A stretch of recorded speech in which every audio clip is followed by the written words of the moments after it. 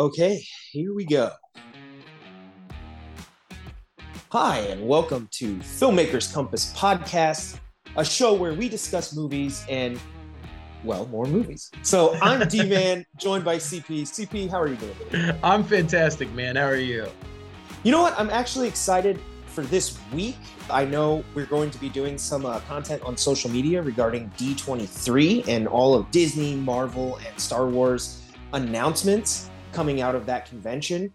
There's already some cool stuff that we've seen. But more than that, we have some really cool topics on this week's episode, which we're going to get into right after we do a couple shout outs at the top of the show. So first of all, I want to give a big shout out to Connor Geary. He actually gave me a phone call and said he loved what we were doing on the show and on social, and that he's very excited for the podcast. So wanted to say thank you again, man, for tuning in. Your feedback, as always, we appreciate any constructive criticism as well. We will always be trying to make this show better. So second of all, I wanted to give a shout out to all of our commenters. There was actually too many to comment on. I put out a piece of social content regarding Judge Dredd Suits, and it put Urban's against Stallone's, and we got quite a bit of feedback on that piece of content, and it was split. I looked it up. It was split fairly evenly. I think it leaned a little bit more towards people on social media favored Urban's, although there were a lot of people for Stallone, and some people even agreed that that would be a great costume for Halloween. CP, if you actually do don that costume, we're going to make something with that. So I don't want to get everybody hyped up, but it's very possible. So that's all I have on this week, but I did want to throw it over to you for any shout outs you got. I actually got two I wanted to bring up. One of them was from Alex Nadell, who actually texted me. And he said, "Hey, I finally checked out your podcast, really enjoyed it, and you guys have great radio voices." Which, thank you. I don't know if that's a compliment or not, because I always think Friends when Joey Tribbiani says that radio is for ugly people. I don't really know where to go with that. Also, shout out to Sarang at SDPV. He obviously made a comment last week, hit us up and said, "Hey, great episode. You guys are doing a great job. Glad you're back." So thank you, man. Yes, thank you very much. We'll go ahead and jump into our topics this week. So I'm going to throw it over to you, CP. We actually had a couple things to address, concerning Disney. So, which is interesting. We're going to get into a little bit of the Disney stuff here. So let's see where this takes us. Okay. Last week, September 8th, was this Disney Plus day. Quite frankly, I don't really understand it because I don't know why suddenly, out of nowhere, Disney Plus has their own day. I did a little bit of digging, and now, I don't know. Do you mean like what do they do? Do they do anything special? Or well, that's the thing that I don't understand. On ESPN, the week before "quote unquote" Disney Plus Day, I started seeing all these ads that we needed to tune in for Disney Plus Day because it was going to be this transformative day in streaming. The way that I can understand it is they took Love and Thunder, which had been released in theaters, and decided to release it digitally. They released a trailer for Star Wars Andor. They put out some weird kind of like National Geographic content or whatever, and then they released "quote unquote" live action Robert Zemeckis Pinocchio film. Okay. But that's it. And it doesn't warrant a day. Especially since doing some digging, I found out that Disney Plus actually premiered on November 12th, 2019. So it's not even like this is the anniversary of Disney Plus. So it's not like a celebratory day of like, hey, maybe let's do like a rewind of all the great things that happened on Disney Plus for the last year. Because naturally, I like what comes to my mind when you say Disney Plus Day is something maybe like Cyber Monday or Prime Day on Amazon, where they're doing like retail like sales discounts to increase shopping numbers. Now, I do get the added, hey, we have some new content premiering, but I mean, you don't need Disney Plus Day to do that per se. Seems like a bit of a marketing ploy. And I just think it's weird because they just invented a day out of nothing. This isn't like the anniversary of the founding of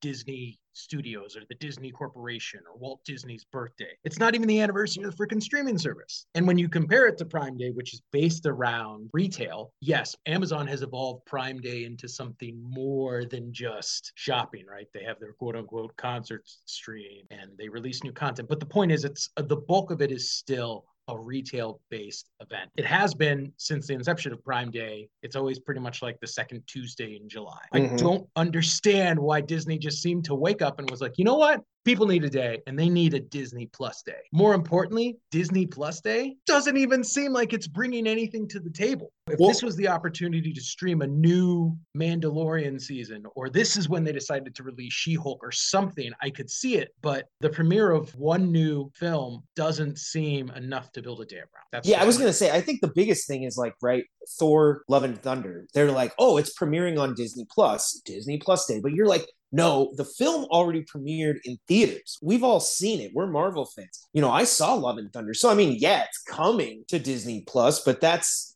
like you said, Pinocchio is actually the only new movie, or it's just a trailer promoting the show. It's not the actual show. Mm-hmm. So that's the only piece of like new content that does not warrant a day. Audience, what's your thoughts? But I was pretty bummed about it. I looked it up. Not even bummed. I was pissed off. Continue.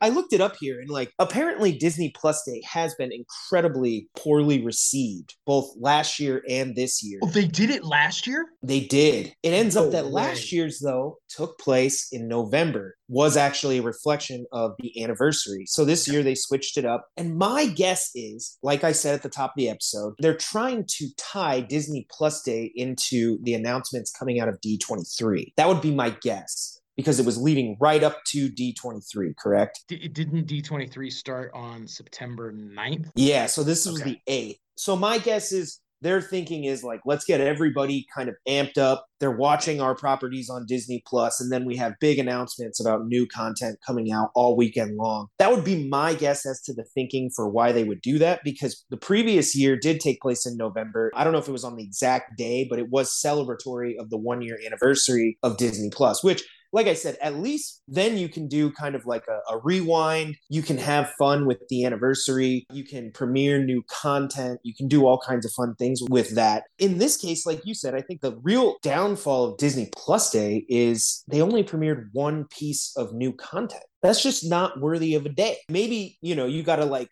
premiere something at 8 a.m. Then you premiere something at noon. Then you premiere something at like 4. And finally, the biggest movie of the day premieres at 6 p.m. Get your popcorn and all your stuff out, and you make it like a watch day, something that people could really, really appreciate. And it doesn't feel like they've gone to those lengths. They're just fine settling for, hey, everybody come check out what we got on Disney Plus. But I do want to say, over the 3-day period, and I looked this up, last year on their anniversary date, they did see subscriber growth over the 3 days that they were promoting Disney Plus Day exclusively to about 300,000 new subscribers. Now, granted, I don't know how that compares directly to like an average set of 3 weekdays. What is 300,000 compared to like a random week in like October, or even last year in September? Was 300,000? Because, Disney Plus at that time is almost exactly a year old, and it's still growing. So I would assume that like 300,000 is complementary to a certain amount of people that are signing up every day anyway. Disney Plus did see apparently a subscriber jump during those 3 days. So to them, maybe just putting a little bit of marketing and branding behind Disney Plus gives them a little subscriber bump. That's got to be their true motivation here. How do we get more subscribers? And I just think it's such a good opportunity that if you should really make it like a very kind of special day. It should be really cool for viewers. We should be excited about going to Disney Plus today. I don't know, do some live streams on Disney Plus with like the content creators. Bring in some of the biggest stars on Marvel and,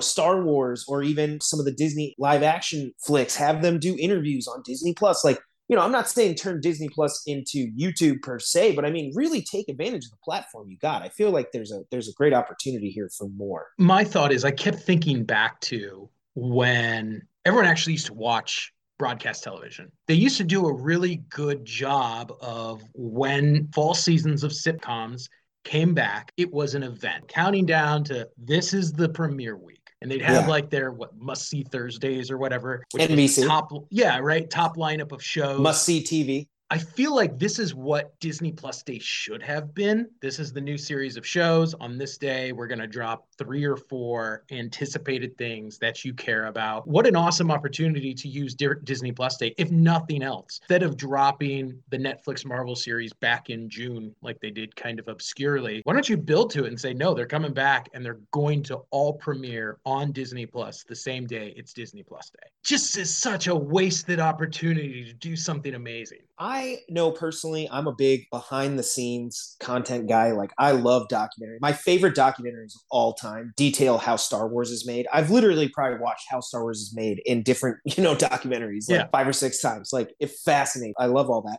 To that end, I do know on Disney Plus Day, in addition, they did debut I forget exactly what they called it, but it's like the return of a Jedi, and it's about the Obi-Wan show coming back, and they released like an hour-long documentary, and that I will actually check out. I just love all that content. I know they did a behind-the-scenes thing on Disney Plus on The Mandalorian, and they talk about this thing they have called The Void or something like that, where they can set up all the stuff. I mean, it just blows my mind. When you're into filmmaking, I'm like, wow. And Jon Favreau pushing boundaries. I'm like right in the vein of George Lucas. I love it. Disney Plus, I'm just saying, like, hey, keep some of the behind the scenes content coming. I actually really enjoy that accompanying some of the shows and movies that you have on your platform. I know, hopefully, I'm speaking directly to Disney executives now. Because they all listen to this show. Yeah, hopefully that's the case. I do think there's just an opportunity there for kind of a little bit of a lost art, which is if you go back maybe 10, 15 years, when you bought a DVD, it used to come with all these bonus features. I feel like none of the streaming platforms incorporate those into their actual title line.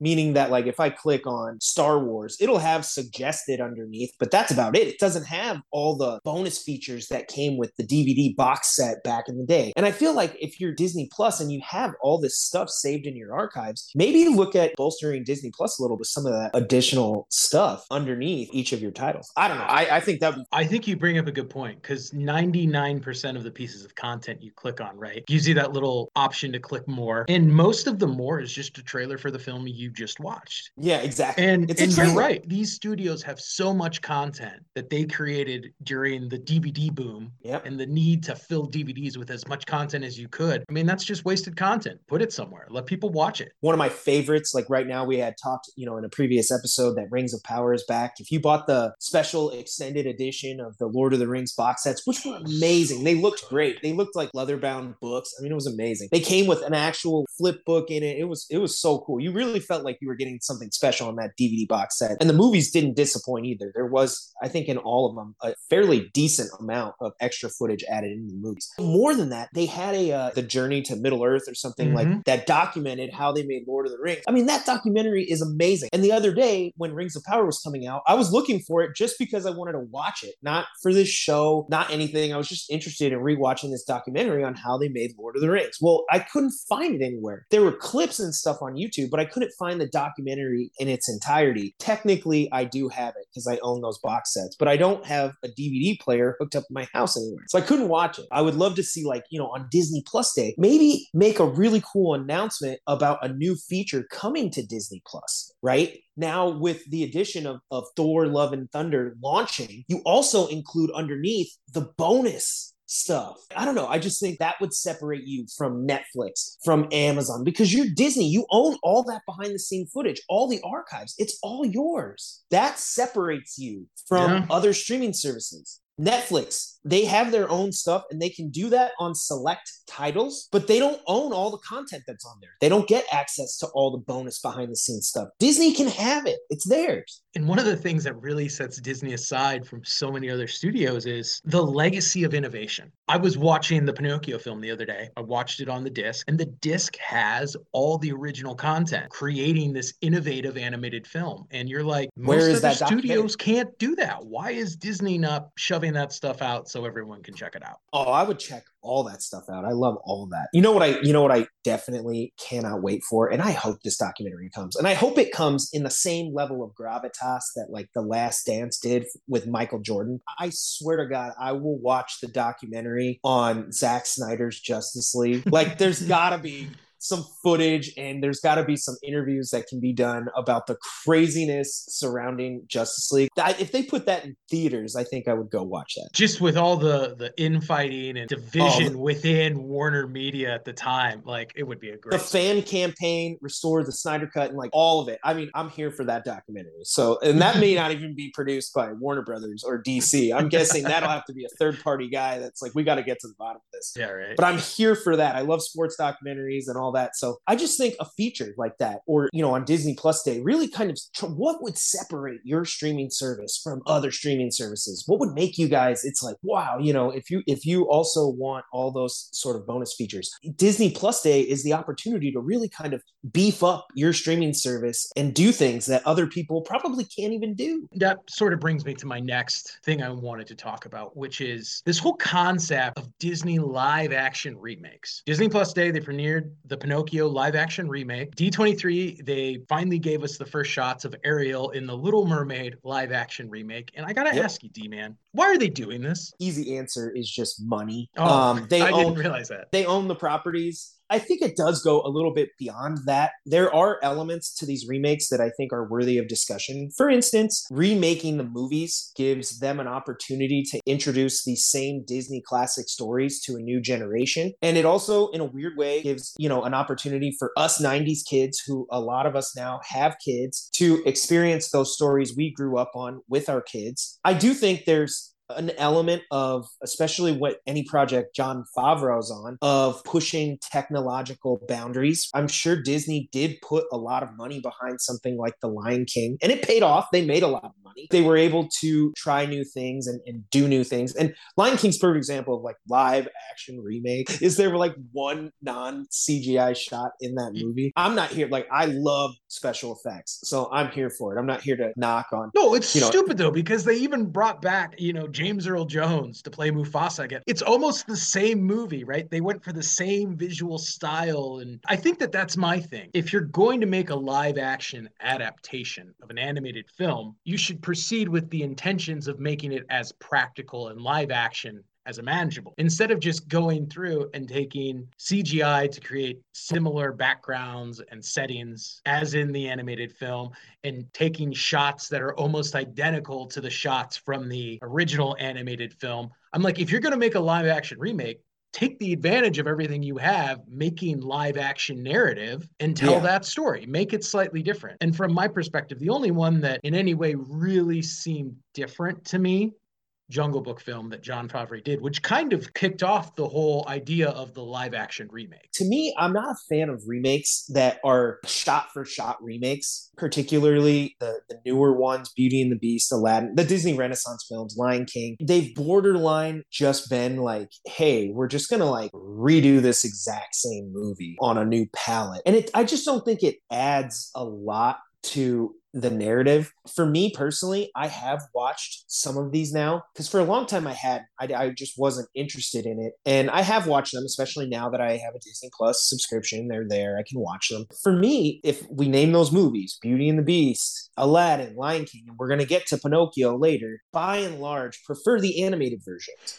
Now, part of that is not necessarily a knock on the live action versions. I actually think when you look at some of what's being done in the animated movies, I think there's things that work well in animated movies, right? Like talking lions. I just think it just works better as an animated feature versus trying to make photorealistic lions talk. That's a good point. There's elements in these movies, like some of it I think could and did actually look pretty cool. Like, for instance, a flying carpet. I don't see why you couldn't do something like that in like a live action. Aladdin kind of lends itself to that. But certain elements, it's just, I think some of these movies would perform better as animated features. The other element of these films that just baffles me is I don't even feel like the effort to be like live action fully comes across.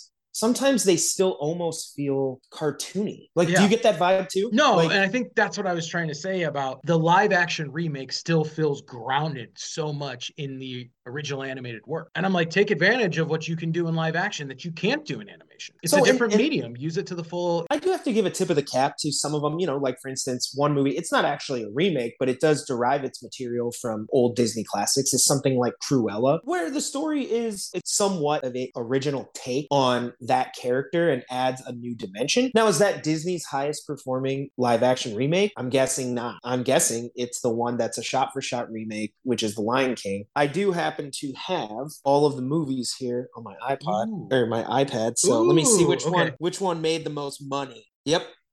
It actually is The Lion King. Domestically, it made $543 million. Internationally or combined, it made $1,656,000,000. The Lion King, Oh by man. far. Only three of them grossed $1 billion at the box office, and you can guess them. In order: Beauty and the Beast, Aladdin, and The Lion King. You mean like the So, three best animated films that they had? but if each of those grossed over $1 billion, I'm guessing combined probably somewhere closer to $4 billion. I So mean, that definitely explains why Disney would do it. pull up your iPad. Yeah. Look up the from I think it was 2000. Do you remember they did the live action 101 Dalmatians movie? Okay. Yes. See I what got it that here. gross. Because again, I don't think that was a good movie, and I think a lot of fans were disappointed. One The thing that Glenn it, Close one, right? yeah. All right, you're looking at domestically, it grossed $136 million, and that actually was 1996, which is Oh, that's a lot of money no, that's in a 96. solid like 1990 box office. Yeah, 1990 box office worldwide, 101 Dalmatians, $320 million. Okay, so it was successful. Warranted a sequel, and that sequel, 102 Dalmatians in the year 2000, which you spoke of, grossed 66 million domestically and 183 worldwide. So did not do as well, but that tends to be the case with most sequels, unless you got something like a trilogy coming out, or for that matter, you're experimenting with long-term franchises like the MCU. Or You know, Top Gun or something. Yeah. yeah, like most of the time, sequels, the traditional sequel style just doesn't perform as well. But I can see why, even that, the 101 Dalmatians, $360 million in 1996. That's a lot of money. Well, the interesting thing about that as a remake, though, was that didn't lean into the aspects of the animated film, right? The dogs were in it, but the dogs didn't talk. And I mean, the great thing about the animated 101 Dalmatians is talking Pongo. Yeah. So they did with that, and maybe it was a product of the time and CG technology not being good enough to make dogs talk, that it was just a movie about dogs being dogs, right? Yeah. Anyway, I don't know. To me, I look at certain elements. Like, I think Aladdin lends itself to potentially being adapted into a live action remake. I'm not hating on the concept of it at all. Like, I think it's Disney's IP and they can do whatever they want with it. And if they want to print money, do it with a good kind of nostalgia hook and share these stories with the younger generations, all the more power to them. I'm not hating on it. I think, yeah, something like Lion King, it just doesn't appeal to me because I'm like, man. And then the other thing too is, like, I actually watched, like I said, I watch a lot of behind the scenes content, and I watch YouTube videos on this stuff because I'm fascinated by it. Even the shot selection, and this is not meant to be a knock on any of the filmmakers, but like, there's this scene in The Lion King where like the stampede comes down, Simba's sitting in the gorge. And in the animated version, I mean, the scale, like, it zooms in on Simba's face, and you see like the horror in his eyes, and the music kicks in, and then they show that same scene in the live action version. It just does not capture that same sense of scale, of scope. It's just one of those things where I'm like, I just think the animated one does it better. I think in almost every single instance, prefer the animated versions better. I grew up with that, so I can't say that I'm a non-biased critic here. Like, those are the ones I saw first. Those are the ones that I grew up and loved. And those are the ones that I'll probably share with my own kids, hopefully one day. I guess it's not the worst thing that they're remaking classics. I think it heightens that idea that people criticize Hollywood with, that they're like, oh, do they have any original ideas? All they do is just put out remakes and mine the same IP over and over again. That this is like that to 10. Well, if you remember back in, I think, 2010, 2011, Disney got the great idea that you could print money by showing the same film that people already spent money on, again in 3D. And they re-released The Lion King, Beauty and the Beast, I think Aladdin. I guess what I wonder is, why not continue that trend? If you're making money showing people a movie they already want to see, which is what we talked about on last week's episode, why not just reissue the Disney classics on the big screen, so it's an opportunity for parents to again share the same film with their children that they grew up on? That's a good point. I don't know. Disney will probably. It's a hell of a lot cheaper to just convert run to Cinderella 3D through the processing and make the 3D version and charge everybody $16 to go see it, as opposed to going out and shooting a brand new Cinderella. I mean, they're doing, like you said, they just actually showed a clip from D23 of The Little Mermaid. And I mean, I'm guessing it will follow in the same track as all these other ones where, it'll be pretty close to the animated version. I mean, I think another thing that with the Disney films that really sticks with us and makes each one feel the same is the musical set pieces and the songs that are in each one. I think those elements make each one feel very like the Disney version. Because, a lot of these they're old fables, not necessarily the Lion King, but the one that stands out the most is probably Beauty and the Beast. Well, I mean, Lion King's Hamlet, right? But like, it's really the songs that kind of, I guess, Disneyfy those old fables that make them a version that just can't be replicated by anyone else. And it feels to me a little bit like when you just redo the same musical set pieces and the same songs again and again, I don't know if you're just not that different. True. That brings me to the last thing that I think we need to talk about on this episode. And I think we need to bring back a segment from before. I think this is the perfect opportunity for us to get into a little bit of movie remake time and decide who did it better. The original 1940s animated classic, Pinocchio. Check that out, right? Can you see that? That's pretty cool. Oh, I can see it. You got the holographic going on right there. Or 2022 Robert Zemeckis live, quote unquote, action Pinocchio film. The first thing that stands out to me was actually that Robert Zemeckis directed this film and Tom Hanks starred in it as Geppetto. They actually got some pretty quality names as voice actors. Yeah. So I think understandably, I was kind of interested in the project, watched some of the Disney remakes. I'm like, I like Pinocchio. That's a film I grew up with. I think it was one of the first movies they put out on like VHS back when they mined their vault back in like the 80s. So, it was kind of a big deal to see like, hey, they're going to redo. Here's the thing. Again, Pinocchio is a lot like Beauty and the Beast. That's not exclusively like a Disney film. So when I think of the Disney one, there's a certain aesthetic, a certain feel to it that I think works really well. And when they got these big name people to come on board, I thought, okay, here we go. All right, we're really going to go for it. The A-list, the Hollywood A-list. After having viewed it, I guess the easiest word to say is disappointed. I did not really care for the remake. There were a few things that stood out to me the most that kind of bothered me about the remake. And the first is actually Geppetto. I did not really like the character. At the beginning of the movie, spoiler alert, they add a little element as to why he creates Pinocchio. It's associated with him having lost his wife and son. Yeah. And I just did not find it sympathetic at all. I kind of found it creepy. I don't know, he just felt kind of creepy. Not to say that Tom Hanks kind of is a creeper is what you're trying to avoid like here. His genial portrayal of this old man who's just ecstatic to have someone to care about in his life again because he's attached to his fish and his cat and his clocks and all this stuff. But I just didn't find it believable. I actually really like the animated version where he's actually just kind of this quirky old guy who like this magical thing kind of happens to, and he's just ecstatic about it. Wow, this is cool. And here, I don't know, it just came across as like, I don't know, man, like move on with your life. No offense.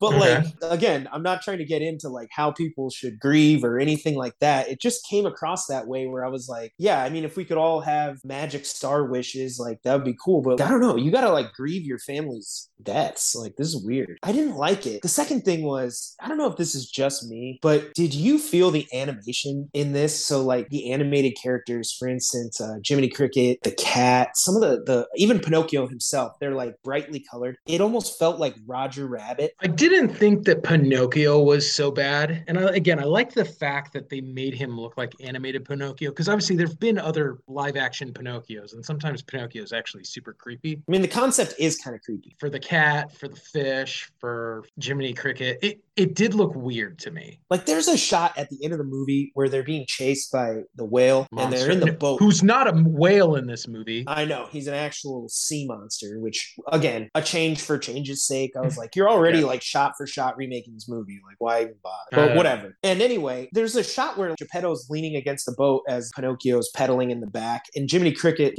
flies up to the front of the boat next to his head, and he's like, his umbrella's like hanging onto the side of the boat. And I was like, this looks like Roger Rabbit. Yeah. It doesn't even look like they're trying to blend the two elements. There's shots of them when they're in the ocean that look majestic, like it's out of a painting. And then there's other shots where I'm like, it looks like you just shot this against like dark colored water. And I was like, they're not consistent. mixing right. Yeah. Some of that type stuff, I didn't think it worked. Ultimately, at the end, it just didn't feel like the ending itself paid out the way it should. It felt very, okay, it's over. Jiminy Cricket comes back and he's like, oh, who knows if Pinocchio truly turned into a real boy, but we know he was in his heart. And then just goes away. And I was like, all right.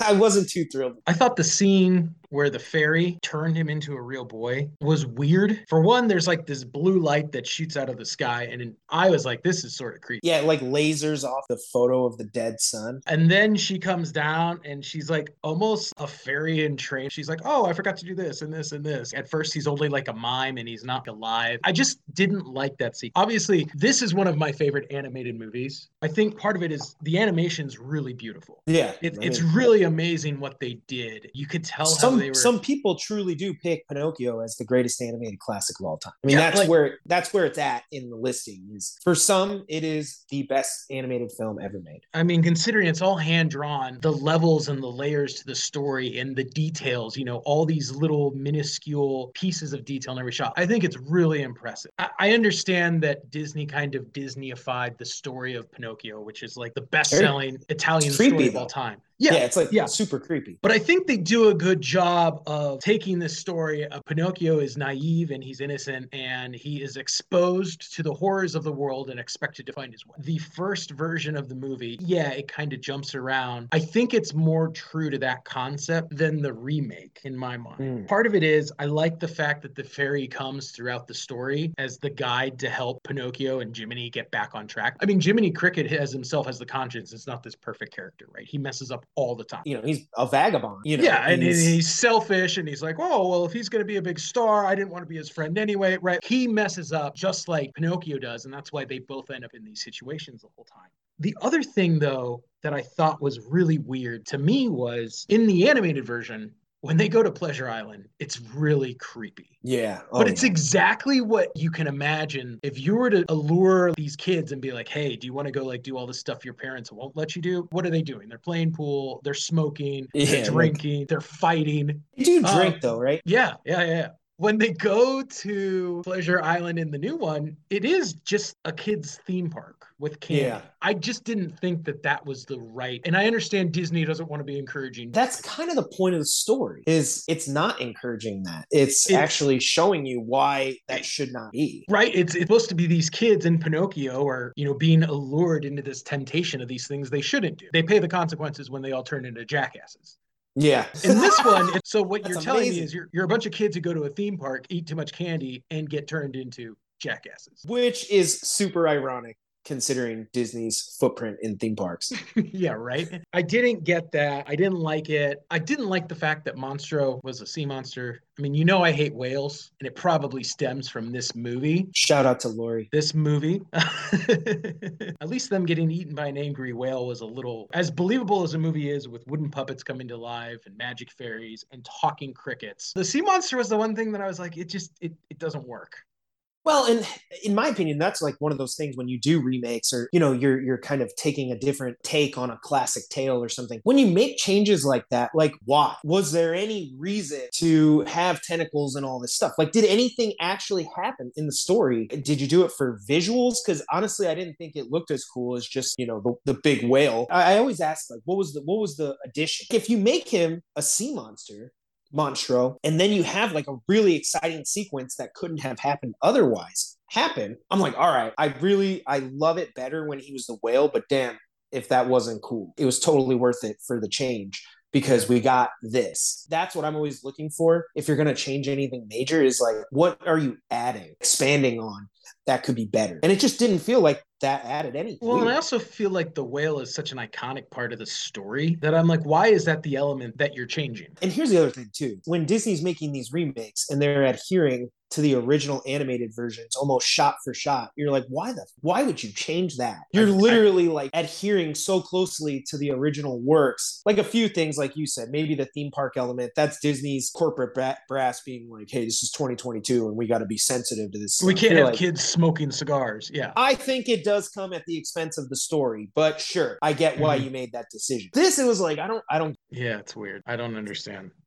I personally was not a huge fan of of the actual animation, even of Pinocchio, just because I got the impression that it was literally my visual cues were, Who Framed Roger Rabbit. It was animated Pinocchio dropped in virtual realistic settings. And I get it, even when he's walking around and like the foxes are there, or the wolves, I forget their names. Yeah. Gideon or and Honest John. Like, I get it. We're in a world where these guys are walking around town like they're just casual people. That's fine. It's just, I don't know, visually something about it was striking. Like, I guess if you were just going to go Who Framed Roger Rabbit, I wish they'd just gone all the way. So then there were two other things that I didn't really get about the film. And they're both tied into the end. I don't know what Zemeckis' reasoning was. You already talked about the end where Jiminy is like, we don't know if he became a real boy or not. Seems stupid to me. It's implied, but yeah. In the sense that if you're like, this is too much of a stretch for an audience, a puppet turning to real life. I mean, let's consider the fact that he's a puppet who comes alive. We have a sea monster. We have a talking cricket.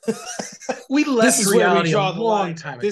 That would be totally unrealistic. For example, The Rock came out with his version of Hercules like 6 years ago. And in it kind of plays with this concept of mythology, but like what's actually the fact behind it. But my problem is they're not doing that with Pinocchio. It's not like we're trying to set up this Pinocchio in a world where we think that it's this, but it's really, this is what's actually happening to make it believe. This is a story souped in fairies and magic. Why don't we just end with the end as an audience that we're looking for, which is him finally becoming actually real for Geppetto's sake, for Pinocchio's sake, for everything. I don't know why we didn't go there. I thought it was stupid. The other thing was in the animated Pinocchio, if you remember the ending of the film, Pinocchio actually, Geppetto thinks he dies. He sacrifices himself to save Geppetto. And at the end, he ends up in a puddle and they think he drowned. Yeah. And they take him back and they're all sad that Pinocchio died. We don't quite get that. And I think that for the Pinocchio arc to be complete, where he has to be unselfish, he has to be truthful, brave, and unselfish. That's what the fairy says to become a real boy. Mm-hmm. We see him in the movie learn to be truthful. But at the end, where he's brave and unselfish by sacrificing himself to save his father, it doesn't really play out the same way in the live action one, where he kind of saves Geppetto's life, but not at the expense of anything. Does that make sense? Yeah, that, and at the actual end of the movie, it's Geppetto who ends up in the puddle and not Pinocchio. Yeah. Again, to what end? I think that was a very powerful moment. That's often how a lot of fables do end, is, main characters do commit acts of self-sacrifice or, unselfish acts. He does that for sure. It's just that the switched story element kind of, you're like, I mean, I hope Geppetto's alive. Yeah. But it's not the same as him sacrificing himself. So for me, I didn't think it was as powerful of a film. Is there anything redeeming here that you think superior to the animated version? Well, I thought Zemeckis did two things here that I thought worked well. It's kind of goofy in the animated one, how pretty much Pinocchio pops up and he's like, I'm alive. First thing Geppetto does is he's like, well, you should go to school. And I'm like, do you really want to go send this wooden puppet who was a block of wood 2 days ago out into the world? Like, maybe not. and so Geppetto, like in the Zemeckis version, Geppetto spends more time with Pinocchio. Yeah, it's like a time lapse. Yeah. And I was like, okay, and then they reach the point where he goes to school and that's what kicks off the adventure. And you're like, okay, that's just a little more believable. Like, you've given him some skills to survive in the real world. Thank you, Geppetto. Yeah. The other thing that they do is they try, I felt, to make Pinocchio much more skeptical of the characters that he encounters. Thought that not was naive. Because he's so naive in the first one. He's like, well, Honest John says he's honest. And he just blindly follows anyone who talks to him. Whereas in this one, he's more skeptical of the coachman. He's skeptical of the girl that works for Stromboli. He's skeptical of Honest John. I thought that was more of a realistic approach. Yeah, rewatching the original, I did laugh a little bit at just Pinocchio's naivete. Like, I understand, right? He's just being introduced to everything and he's kind of accepting it as is. Does come across a little bit, he's like, well, says he's honest. Yeah. I should trust him. And I'm like, in some ways, I totally get it. I understand the point of this story is, as an old fable, it's meant to teach young kids the correct values to help them grow into proper young boys. It was just funny because, I'm like, in my mind, I'm thinking, are kids like that? Are they like, oh yeah? And I'm like, oh shoot, maybe they are. I mean, I don't have any kids, so I can't say for sure, but in my mind, that's what I was thinking when I was watching the animated one. I was like, man, do kids really walk up and you're like, oh hey, like come with me? And they're like, okay. But no skepticism at all. I hope So not. I don't know. Hopefully, if anything, the new one teaches kids like, hey, just be skeptical of any strangers who come up to you anywhere. So the other thing too was like, I did think when Geppetto sends Pinocchio off to school, he like literally gives him like directions. He's like, hey, we're down here from the fountain. And I was like, I would never do that with my kid. I just wouldn't trust him. It's like a generational thing. Kids all the time used to like walk to school in cities, and that's how it was. And today we're like, we just wouldn't do that. You're like, yeah, you're not just going out there. And There were some fun elements. There was a little bit of nostalgia for me just getting to see Pinocchio again. It's been a while since I've actually watched it. It was fun to go back. Obviously, I think Disney actually adapted what's the Star song? Starlight. Wish Upon a Star. Yeah, Wish Upon a Star. That's actually like part of Disney's brand theme music now incorporated. So, it was cool to go back and see some of those elements. I definitely felt that the stakes were a lot higher with the whale in the animated version. It almost felt like a foregone conclusion in the live action version that like when they got there, they're like, when he breathes, we'll just go out. In the animated one, I felt like they were almost not resigned to death, but they were like, we don't. When he gets swallowed up, you're like, whoa, yeah, it's pretty desolate inside there. And what an epic shot, too. I don't know. I mean, I guess this isn't my own words, but this is from a reviewer that I looked up in anticipation of this podcast episode. And he basically described the new Pinocchio as a scene that happens while Pinocchio is walking to school. He was like, Pinocchio walks up to a pile of poop and looks at it quizzically and is like, what is that? And he's like, that's how I felt about this film. I don't know why it's here. I don't know what it is. I'm not sure, but it's intriguing. Yeah, it's just weird. And I mean, again, when you think about the fact that Robert Zemeckis is helming this project with Tom Hanks, Joseph Gordon-Levitt, legendary actor. Yeah. Who was it? Luke Evans. I guess I was expecting more, and I wanted to I wanted to hate it. I'm not going to lie. I actually wanted to like it. I was excited to watch it. I had high hopes. I mean, obviously, like Tom Hanks, he's probably, I think I was talking about this like the other day. He's like my favorite actor. He's in so many movies that I love. I was excited, like I said, from the trailer and all of that. So I was kind of pumped. I was like, all right, let's give it a shot here. Ultimately, going full circle right now, like all the other Disney live action remakes, I do prefer the animated version. They have yet to truly impress me beyond the animated version, with the exception maybe being Jungle Book, which I really enjoyed. That one I liked. I think I have to agree completely. Animated Pinocchio is hands down better than live action Pinocchio, and seems to be the case for most of these. The live action movies are not going away either. These are coming out. We got Little Mermaid coming up. Like you said, there's Cinderella. There's Peter Pan. They got a Peter Pan one coming out. I think they're even doing, I saw they're doing another version of Lion King called Mufasa Lion King. And that's going to be a live action. What is Mufasa Lion King? I'm kind of curious now. No, I'm actually interested in that because I feel like here we have like a new original story. Maybe I don't know if it's an origin story for Mufasa or it covers sections of his reign. But I'm like, all right, I'm down for new content. I mean, we all want more Mufasa. Like that's a given. I'm like, if you can still, if James Earl Jones is still ready to rock the voice, bring it on. I'm like, that I could get on board with. That kind of got me excited. We'll see. These just straight for straight remakes. It's just not my cup of tea. I would be interested to take a poll and see what young kids, people of this generation think. For instance, this is where we go. This is where we go full circle. Star Wars, for instance, the older generation, when the prequel trilogy came out, they hated it. They got this visceral negative reaction. But the kids who watched the prequel trilogy and have grown up with it and are older now, there's a great appreciation for the prequel trilogy, especially the canon and all the work that's been done to build up around it. Yeah, I wonder if the kids today see these movies, and to them, this is like our 90s classics, right? These are the versions that are the definitive versions for them. So, like I said, I'm not here to knock on those. I feel like the animated ones have a special place in my heart, and that's where I'll leave it. I think this is a perfect time to wrap it. Audience, if you watch the new Pinocchio or you watch the old Pinocchio, tell us your thoughts. We'd love to talk about it. And if you want to keep the conversations going, be sure to do so on social media. You can find all of our accounts at filmmakerscompass.com. You can also subscribe to the show on YouTube and all major podcast directories. I am at Big Kid Demon. I am at IndyCal5. We will be back next week with a brand new episode of the Filmmakers Compass podcast. So keep watching movies. We'll see you back here next week.